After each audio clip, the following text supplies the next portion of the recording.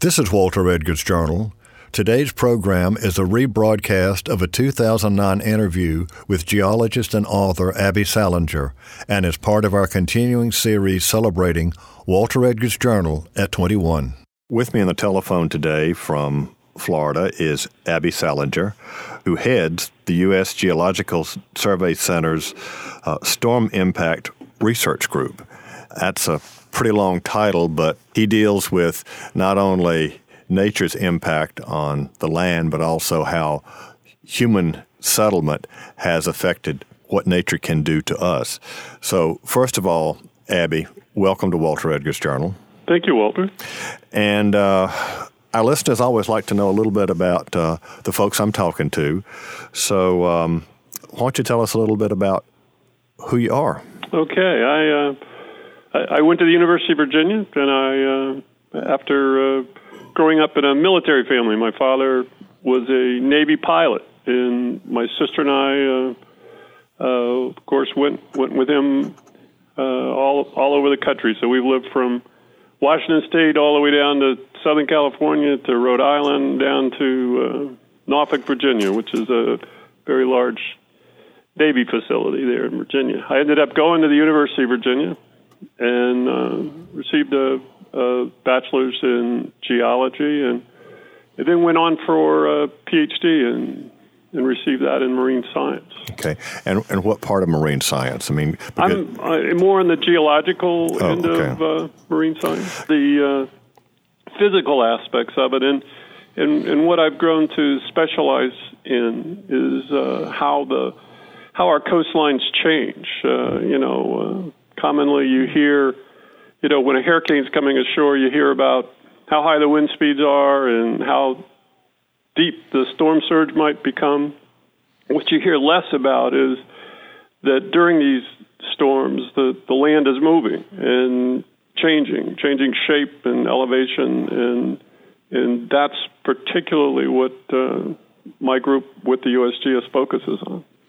Okay, and by the way, folks, the reason I got in touch with Abby is his sister, who traveled around growing up all over the country, lives here in Columbia and listens to the journal, and she sent me a nice note saying she had a brother who had written a book and thought I might be interested. Well, I get a lot of those, but she said it deals with hurricanes, so I said, Wind South Carolina might be interested in that, and I emailed Abby and asked for a copy of his book, and it's called Island in a Storm, and the subtext, I think, is really interesting. A rising sea, a vanishing coast, and a 19th century disaster that warns of a warmer world. It deals with a barrier island in the Gulf off the coast of Louisiana. So was the topic of this book, was the subject something that you came across as a part of your work, or had you learned about Ile de Nière before? I first came across it when a colleague of mine in Louisiana, a coastal geologist, took me out to Ile de Nière, and I visited it for the first time. This was back in the mid-1980s, and at that time, that island was eroding faster or as fast as any other barrier island in the world. On average, about 20 meters, 60 feet or more per year. Is that lengthwise, or is that the side that's facing the Gulf? The side that's facing the Gulf, and it's the yearly retreat landward. So let's say if you had a oceanfront or Gulf front home there, the water would be coming at you on average 60 feet per year. So even a wide beach would disappear but very rapidly. There are not any homes there now, are there? There are no homes there now. It has what first was intriguing about the island for me were just the physical characteristics and its physical history, how it's changed over the past 150 years, a period during which we have good records, good maps to compare and to see how it's changed. That's what I focused on at that time. Okay. Before we get into talking about your book and the hurricane, let's talk about barrier islands for a minute. Of course, in South Carolina, you know, and a lot of our listeners know, we've got two kinds of barrier islands. We've got those that are that once were part of the mainland that are there, and then we've got the shifting sand islands further out, whether you're talking about Pawleys or WEJ or Hilton Head or the like. Was Ile de Nière like? It was one of those islands that was built up out of a sandbar or what have you, as opposed to being originally part of the mainland. Is that right? It turns out that Ile de Nière was at one time, in all of the barrier islands in Louisiana, were part of the mainland at one time. Oh, okay. They were actually the outer edge of what they call a delta lobe, associated with the Mississippi Delta. Mm-hmm. And they started out as a mainland beach, sandy beach, mm-hmm. And then evolved into a standalone barrier island. Well, would the same thing apply to Ship Island off the Mississippi Gulf Coast and Dauphin Island off the Alabama Gulf Coast? Actually, those are different. It's interesting. You know, everywhere you go along the coast, there's a bit of a different physical story on why the islands are there. It's odd that that they look very similar today, whether it's Sullivan's or Isle of Palms or Dauphin Island and it's Ship Island or Ile de Nière for that matter. They look the same physically, but they all have different origins, and some are better understood. The origins are better understood than others. Some originally start from a headland, like up at Cape Romaine, and a headland that at one time was projecting into the sea, and then eroded back over time, and it concentrated sand along the shores. This is essentially what happened in Louisiana. And spits would form, these elongated, growing laterally. Sand features would grow from this area that stuck out into the sea, and over time they would be isolated for different reasons and become standalone. Exactly how each one of the barrier islands along the U.S.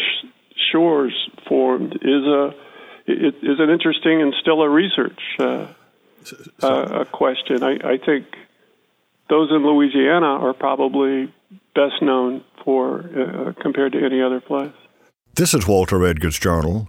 Today's program is a rebroadcast of a 2009 interview with geologist and author Abby Salinger, and is part of our continuing series celebrating Walter Edgar's Journal at 21. Let's talk now about Ile de Nière and the hurricane. And when books come in, I have a stack there by my desk. My wife was looking for something to read. She picked it up. And this is one of those things where she stayed up till about 2 o'clock in the morning reading. She said, I can't put it down. She said, this reads like the best page turner, whether you're dealing with detective fiction of Robert B. Parker or whether you're dealing with Clive Cussler. She said, this is an incredible, incredible story. You're going to love it. Well, she was absolutely right. I didn't stay up till 2 o'clock. I started and read it earlier in the morning. But it really is a fascinating tale. I don't want to say a beautiful tale because it's a very tragic tale. You may have traveled all over the United States, but somewhere along the line, whether it was in Norfolk or having gone to UVA, you certainly picked up the Southern knack for storytelling.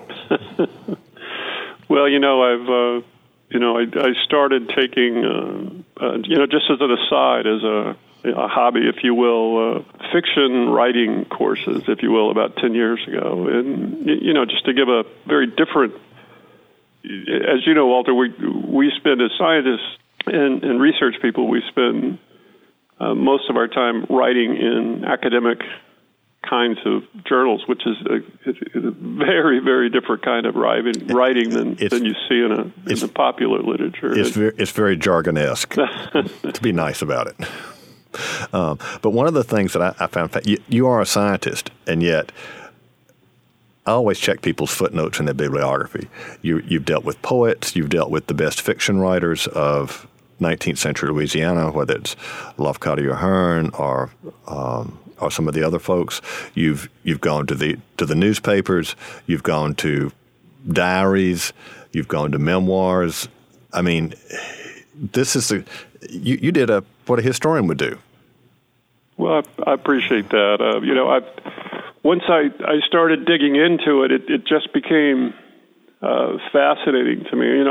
Like I said, my first introduction to the Ile de Neer was the physical processes and the history of the environment itself. What I've been exploring for the last 2 or 3 years, on my own time, is the culture and the beautiful writing from the 19th century that's just really engaging, and trying to pull that together and still be faithful to a true story and try to tell it in a way that's engaging has been a tremendous amount of fun for me. Well, it is an engaging story. Now, you said this island is disappearing at the rate of 20 meters, is roughly 60 feet a year. Correct. Is it on the verge of disappearing?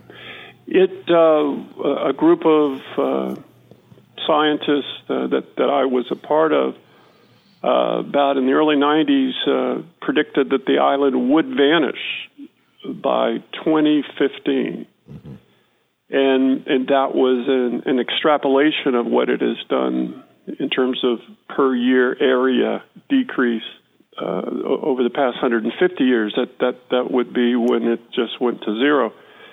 And what has happened is the barrier islands in Louisiana are appreciated in different ways than they are in South Carolina, for instance, and elsewhere along the Atlantic coast and the Gulf Coast.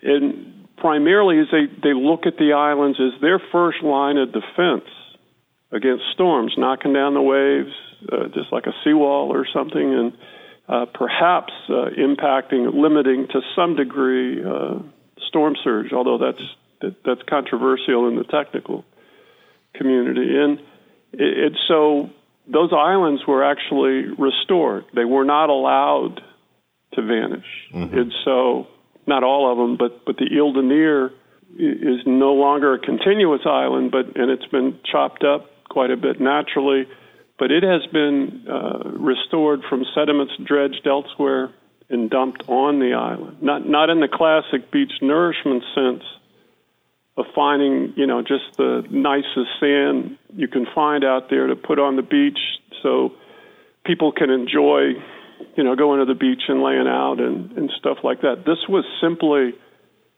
to keep the landform present. No one lives out there.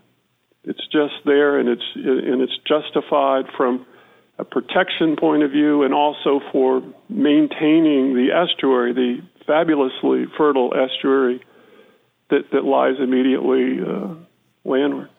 Well, isn't that estuary retreating as well? Absolutely. The wetlands there in Louisiana are disappearing at an extraordinary rate.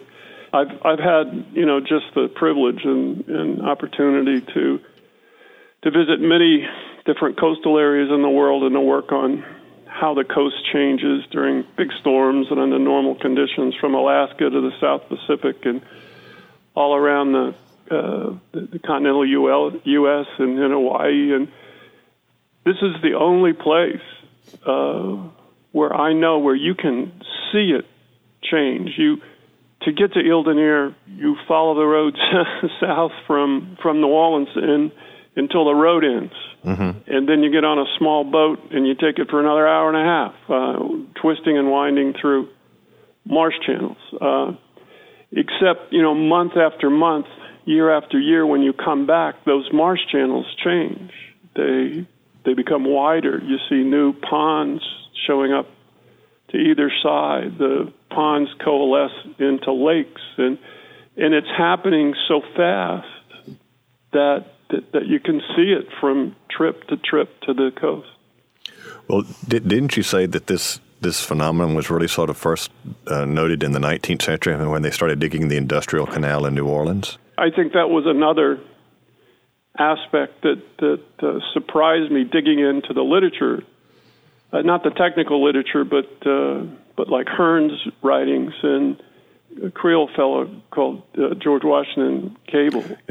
And in the mid-19th century, they talked about the land changing, about the Gulf consuming the land, and it has been going on for a very long time. That's interesting that the first best accounts didn't come from scientists, but they came from everyday people who, in those days we called them local color writers, but fiction writers who chronicled this, who observed it.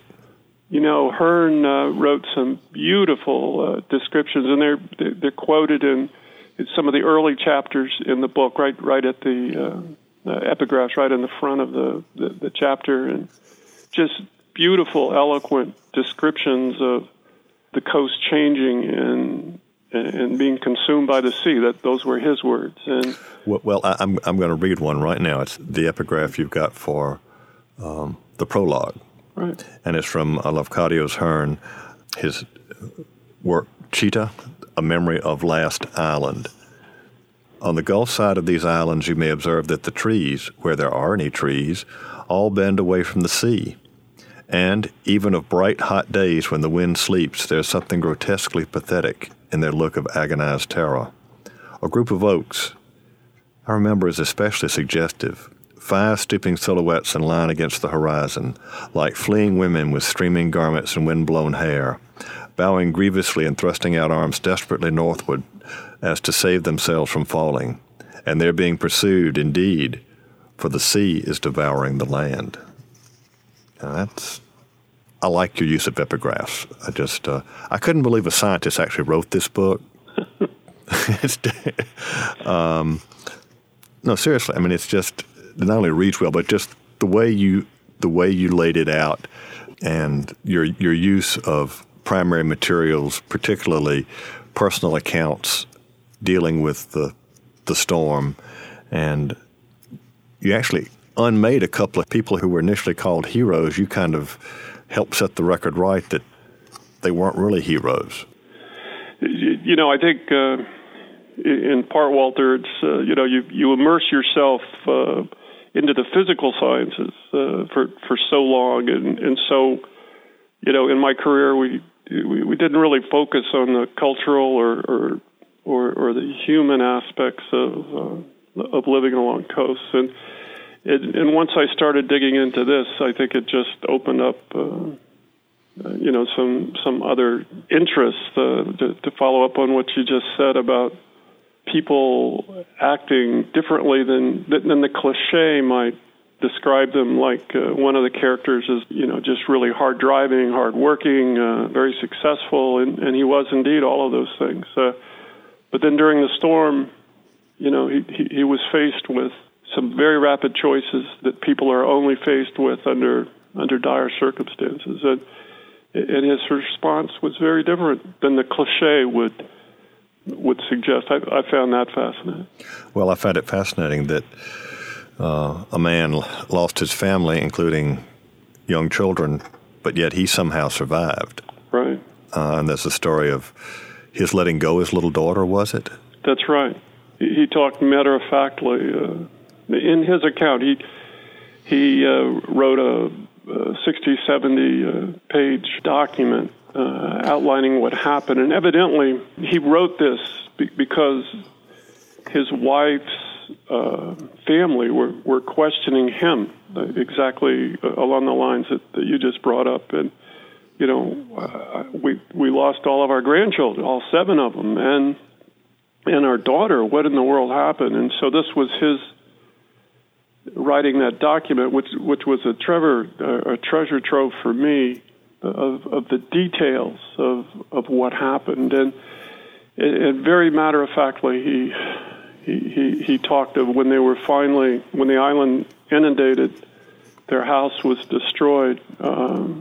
He was thrown into the water with his family, and his little girl threw her arms around his neck, and she was drowning him. And he just matter-of-factly said, I threw her off and came up to the surface and swam away. And it was so matter of fact, in the very 19th century kind of way, you read a lot of personal accounts, just regular people writing in diaries and stuff. And, I had to read that 3 times to really grasp it, because it just seems so it's different. Yeah, it's horrible. In essence, what he was writing was an apology or a defense. He was defending what he had to do. That's right. Yeah. Abby, I'm looking at the illustration just before your epilogue, where you have talk about the forest and the sea. Right. And you've got the map, the coastal map of Ile Dernière in 1853, and you've got the 1978 map. And there was a very long island and sheltered bays behind it. Today, looks like 5 little bitty islands, and what were small bays have now become basic. They call them lakes, but they're almost open sea. That's right. The evolution of the landscape it's amazing in that part of the world. And what you're looking at here in this map from 1853 compared to 1978 are pretty good depictions of what it looked like at those 2 different times, and it's striking the changes. As you said, there's 4 or 5. At one time, the island was more or less continuous, 24 miles long. The people went to these beaches. They called them watering places, and one of their favorite pastimes was the promenade, to take a horse and ride along the beach for 24 miles, or carriage, or walk for several miles in groups. But they just would parade up and down the beach, to see and be seen, I guess. And, this was a very high-end resort. Not only were the individual houses there, but there was a very grand hotel with ballroom and all of that. But there were plans to make this even into a much bigger resort before the storm came. That's right.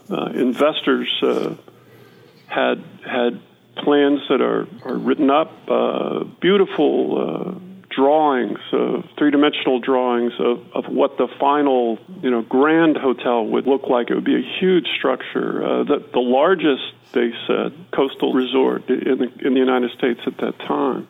And they were going to start construction at the end of the summer. And of course, after the storm of 1856, the island was never inhabited again. That's right.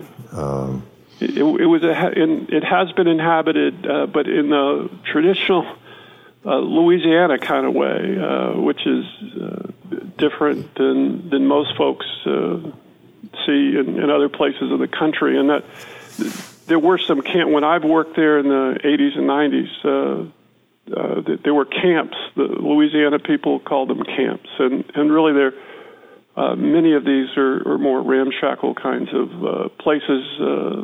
The folks would go out and just fish from or hunt from and stuff like that, but nothing like a resort, nothing like Hilton Head or what you see along the Isle of Palms. Well, who owns the islands? Does anybody have title? Are they state property or?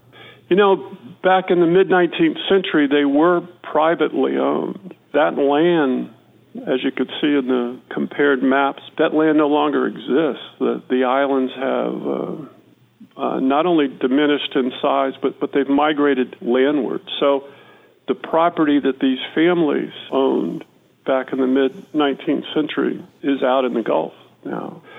The state came in with some federal support to rebuild the islands, and they are no longer, to my knowledge, privately owned.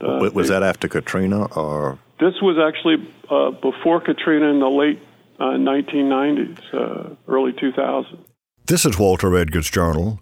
Today's program is a rebroadcast of a 2009 interview featuring the late Dr. Abby Salinger, former head of the U.S. Geological Survey Center's Storm Impact Research Group. In this episode, Salinger talks about his book, Island in a Storm, A Rising Sea, A Vanishing Coast, and a 19th century disaster that warns of a warmer world.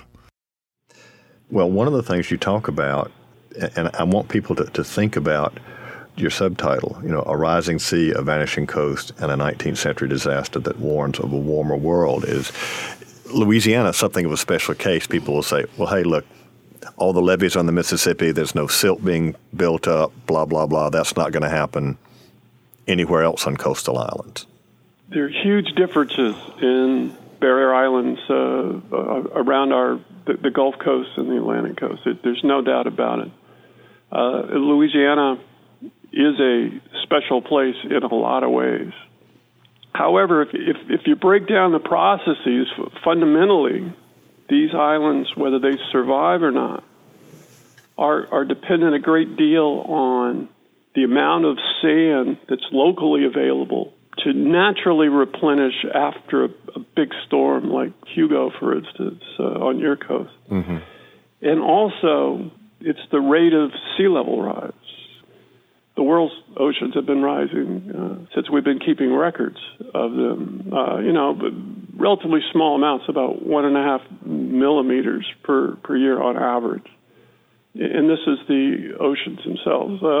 In Louisiana, the sea is rising as much as 7 times faster than that. And that sounds peculiar, but it's because the land is actually sinking. So, ultimately, it's a relative thing. As the sea rises, it's rising relative to the land. Whether the sea is actually coming up or whether the land is actually sinking, the result is the same. I had a colleague who lived in Louisiana, came to South Carolina, and used to talk about having to have dirt or something pumped in under his house about every 4 or 5 years because of the subsiding of the soil. That was in downtown New Orleans. Right.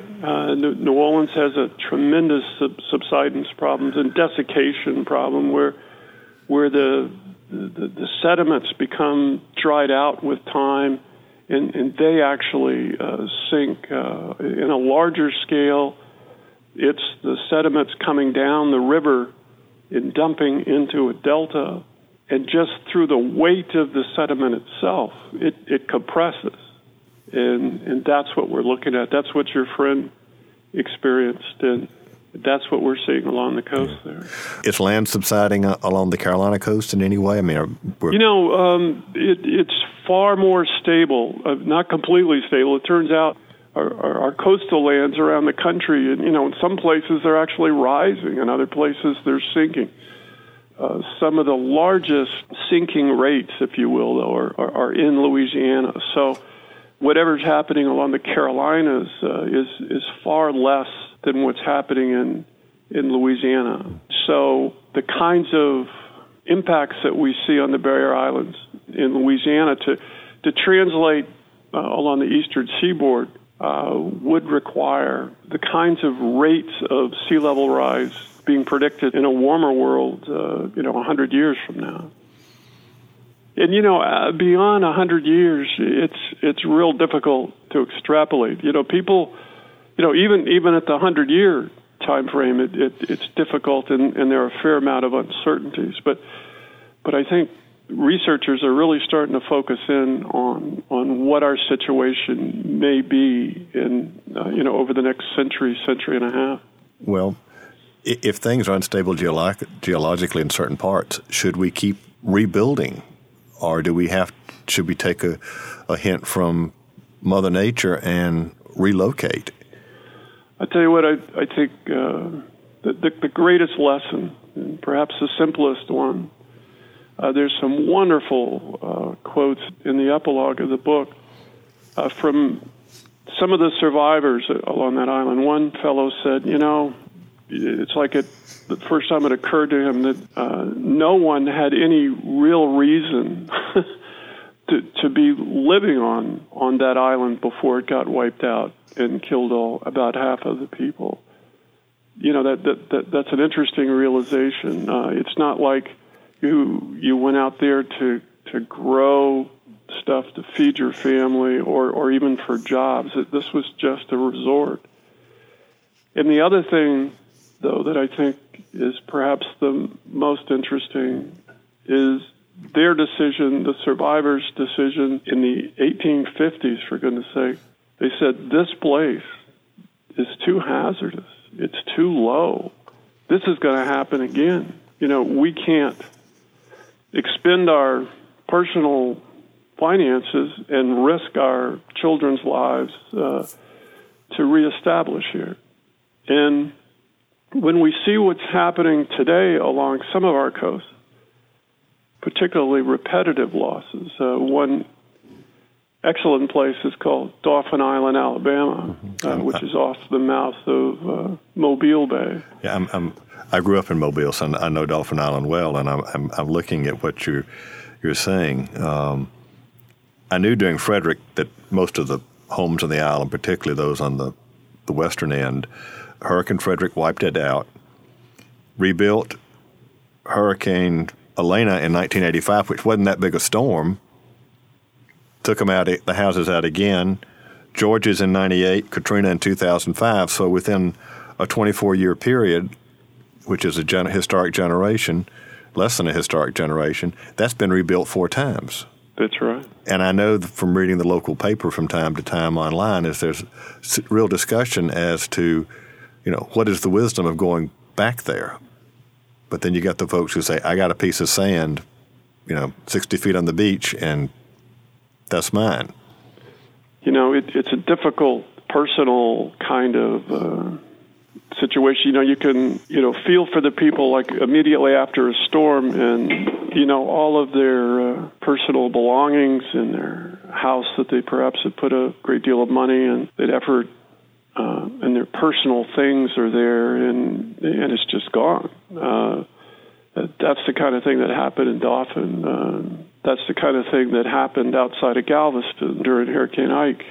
Nothing left. I mean, it's devastating for the people. If you step back, though, and you observe that, instead of doing what the folks did after the 1856 storm, the routine is usually to go in and not just rebuild the same houses, but to rebuild them bigger, better. And commonly, it's federally subsidized property insurance that makes this possible. And it's like it's fueling the next disaster. You're just setting it up. I think the repetitive loss issue is, we can learn a lot from history on that one. I thought there was something with the federal flood insurance. For example, when Hugo took out the first stories of homes at Garden City, they were allowed to rebuild. But as far as I know, most people were told if they go out again, you can't rebuild that first floor. Is that not right? Or that's absolutely right. Now, that program does require designing, let's say it's an older structure, like I live in the Tampa Bay area of Florida, and this area hasn't been hit hard since the 1920s, and we have a lot of older ground level structures right along our barrier islands that when, not if, it's when we are hit, they're going to have a very, very difficult time. And so the federal flood insurance program does require building it to standards of the day, building them better. Again, stepping back, though, there are some areas along our coastlines, though, that are extremely vulnerable to not only the strong winds and storm surge, but to the land moving, the shoreline retreating. And that is classically the situation on Dauphin Island. That I should say that it is not the entire island. The east end of Dauphin Island is relatively high and weathers these storms much, much better. Huge dunes on the east end of the island. That's right. It's the west end that is the issue. In designing structures to survive an island migrating out from underneath them is a different matter entirely. And things like stone jetties and groins don't really help, do they? They can cause as much difficulty as help. I think it's fair to say there is no solution to very rapid coastal erosion, particularly in these places, a lot of these places where we see repetitive losses.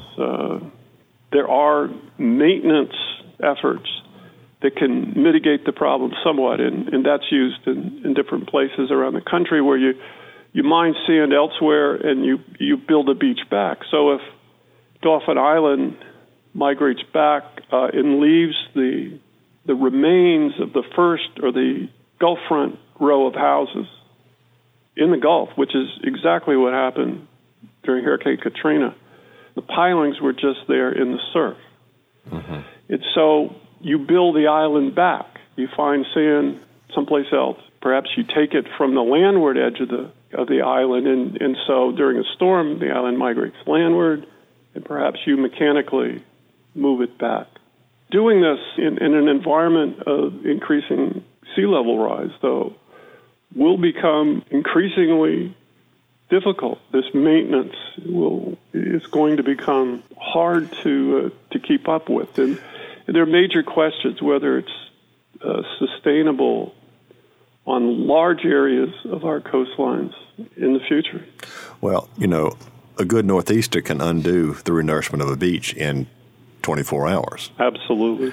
I guess since we've been talking about history and other accounts, it's amazing that in the 21st century, human beings have not understood what King Canute understood back in the Middle Ages, and that is man cannot stop the tides. There you go. He was smart enough. We still seem to think that we can control what's out there, and it's just not going to work. You can go to Garden City Beach, South Carolina today, and at really low tides, after a northeaster, you will find the remains of structures that were there before the storm in the 1950s. Absolutely. At Eddingsville Beach on Edisto Island, the great storm of 1893, again at low tide, you'll find the remains of the homes that were wiped out in 1893. So those islands have retreated. The sea has moved in.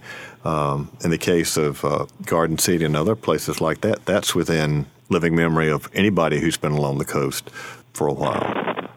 It's not something that happened a long time ago. Right. This is Walter Edgar's Journal. Today's program is a rebroadcast of a 2009 interview with geologist and author Abby Salinger, and is part of our continuing series celebrating Walter Edgar's Journal at 21. So let's get back to your book. We have digressed, as one of my colleagues would say, but I wanted people to understand that what we're talking about isn't just about Louisiana. It applies here along the Atlantic coast as well. Our islands have changed. You mentioned the Coastal Survey. You can look at some of the islands on our coast, and again, the 19th century maps versus the maps today, and the shape of those islands are quite different. Absolutely. Okay. All right. Now, island in a storm. How about briefly set the scene and walk us through what happened in 1856 on Ile d'Anière? One thing that fascinated me about the storm of the mid-19th century is what brought people to the coast. The cities and the towns of Louisiana and in much of the South were considered, as well as the North, were considered disease-ridden. Yellow fever was a very scary disease at the time that would just come up and during the summer of 1853 killed thousands of people in New Orleans. And so the people with the means, the finances to leave town and to go to safer locales like the Ile d'Anière did so. And so this was really a resort for the wealthy, the plantation owners, the rich merchants in New Orleans. Leading politicians? Absolutely. Some of the most prominent people of Louisiana were in Ile d'Anière for the summer of 1856. And the story focuses on a young woman, Emma Meal, and her family from a small town called Plaquemine, Louisiana, very near Baton Rouge, only 10 miles from Baton Rouge, and how they took a steamboat through the Delta, and they arrived on on Ile de Neer for a summer of relaxation and good health. And then on August 10th, a great storm came.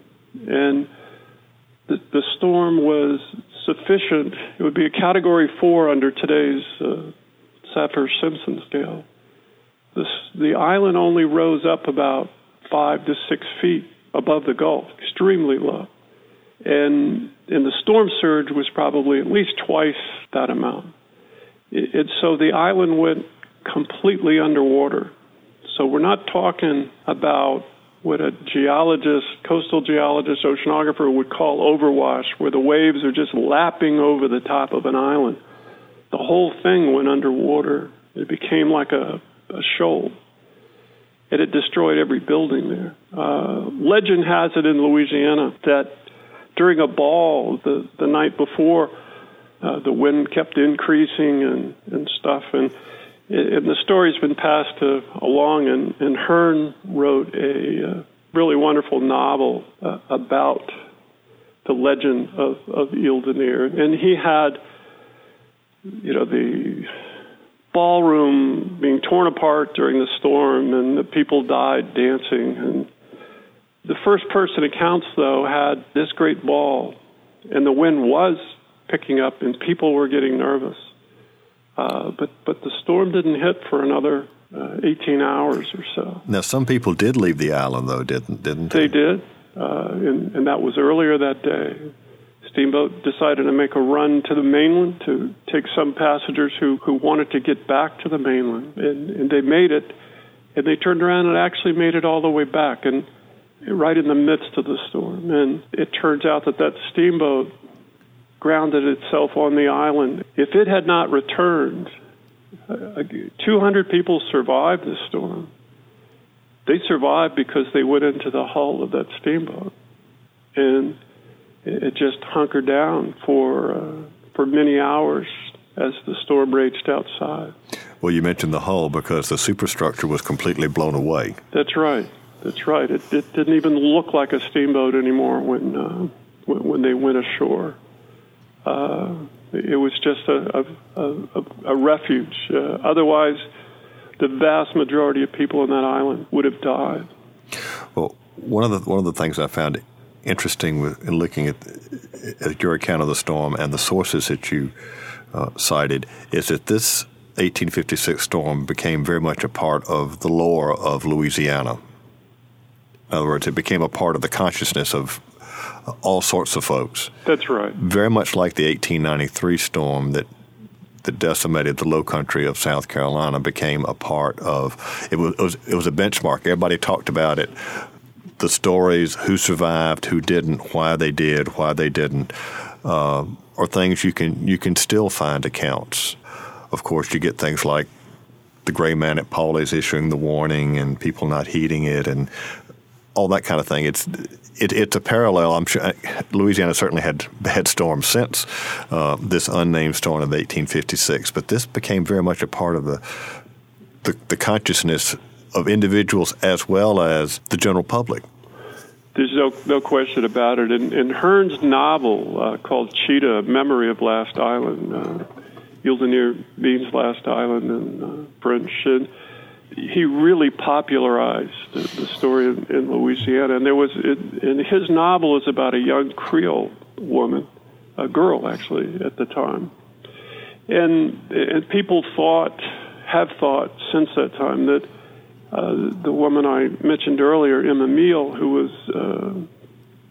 18 years old when she was on the island, was Hearn's model, if you will, in this novel. And Hearn had her rescued by fishermen from another island, and no one could find her parents, and just raised her from there. And it's fascinating, though, that it didn't happen like that. But Emma Meal, her real story is just about as interesting. She was severely injured. She was swept offshore and hung on to floating debris through the storm, and just through the magic, if you will, of the counterclockwise swirl of the hurricane winds. It at first blew her offshore and then turned around and blew her back to the beach, where she was picked up and actually nursed back to health by a young doctor. Who she later married him. About 4 months after the storm in December, she lost her entire family on the island except for two sisters who had not made the trip. But she lost her parents and her brother and her sister-in-law. And she married this young doctor, that's right, 4 months after the storm. And just a wonderful story. She ended up living well into her 90s, and she had, grandchildren and great-grandchildren, and just a fascinating story. And actually her survival, given what women were wearing in those days, that's an incredible story in itself, that she was able to hang on to wreckage and survive. Absolutely. She had to have endured the surf, the Gulf surf. Some of the people were swept from the island landward and were driven back across a bay, well back, for miles into the marsh. Some of those people survived. Many didn't. But Emma was swept at first offshore through the Gulf, and again through this complex movement of the winds, and then returned to the beach. But she had to have hung on to the floating debris and stuff in waves that could have been 10, 15 breakers, 10, 15 feet higher. Well, Abby, we're about to run out of time. Have you got any words of advice for those of us who love the coast, whether it's the Gulf Coast where I grew up or the Atlantic Coast where I spend a great deal of time now down on Edisto Island? What's the future hold for us? Walter, I love living and visiting the coast like everyone else, and it turns out my sister and I enjoyed a home that my father built, the only home that we actually had through our childhood, since the family moved all over the country as a Navy family. Was in southern shores of Kitty Hawk of North Carolina, on the Outer Banks of North Carolina. I think I learned something from that experience that has stuck with me, even though I now travel to places that are eroding extremely rapidly and stuff like that. My father built his house on a sand dune that was 20 meters, 60 feet high, well back from the ocean. For those who remember the Ash Wednesday storm I was a child in, that hit in the early 60s along the eastern seaboard and had great destruction from Long Island well down into North Carolina, including South Carolina. And our house was untouched, but our neighbors' houses right along the ocean front were filled with sand all the way to the roof. The sand dunes were driven back into the houses. What I'm getting at here is that I am not one to say, don't live on a coast. Don't ever live on a barrier island. I'd be the last one to say that. But I do say that there are some places along our barrier island coastlines on the Atlantic and Gulf Coast that are far safer, more stable than other locations. The west end of Dauphin Island being one that's extraordinarily hazardous. The Bolivar Peninsula immediately to the north of Galveston that had communities that were 100% wiped out during Hurricane Ike is another example, extraordinarily low locations. So if there's a message, it's that know your coast, know the hazards there, and realize that there are some places along our coast that are very difficult to really maintain and sustain into the future. Okay. All right.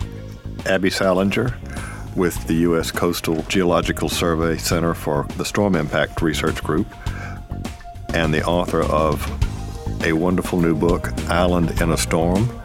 I want to thank you for being with us today on The Journal. Thank you, Walter. I enjoyed it.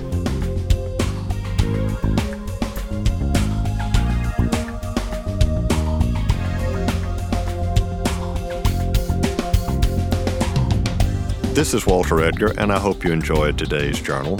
It really was not just interesting for me, but fun to talk with Abby about history, fiction, literature, geology, all wrapped up in this story about Ile Dernière, the last island off the coast of Louisiana, but strong implications for those of us who live on the Atlantic coast and who enjoy it, whether it's Pawleys, Garden City, Sullivan's, Isle of Palms, or my second home where I've got put down lots of roots in the last 2 years on Edisto. They're historical examples for all of us. Fortunately, our coastal islands are not in the same shape as those off the coast of Louisiana. But there are places, as Dr. Salinger mentions, where human beings really shouldn't build their homes. There are certain places, like Dauphin Island, Alabama, the West End, the homes have been destroyed 4 times in less than 25 years. Now, common sense would say, probably shouldn't want to go back there. His book, I recommend it to you. Number one, it's just a fabulous read. It was a page-turner. And that book is Island in a Storm by Abby Salinger. This is Walter Edgar. Join me next week for more of The Journal. Today's program was a rebroadcast of a 2009 interview with geologist and author Abby Salinger, and is part of our continuing series celebrating Walter Edgar's Journal at 21. Walter Edgar's Journal is a production of South Carolina Public Radio. The producer and engineer is Alfred Turner. Production of this program is made possible in part by listener contributions to the ETB Endowment of South Carolina. The views and opinions expressed on Walter Edgar's Journal are not necessarily those of South Carolina Public Radio.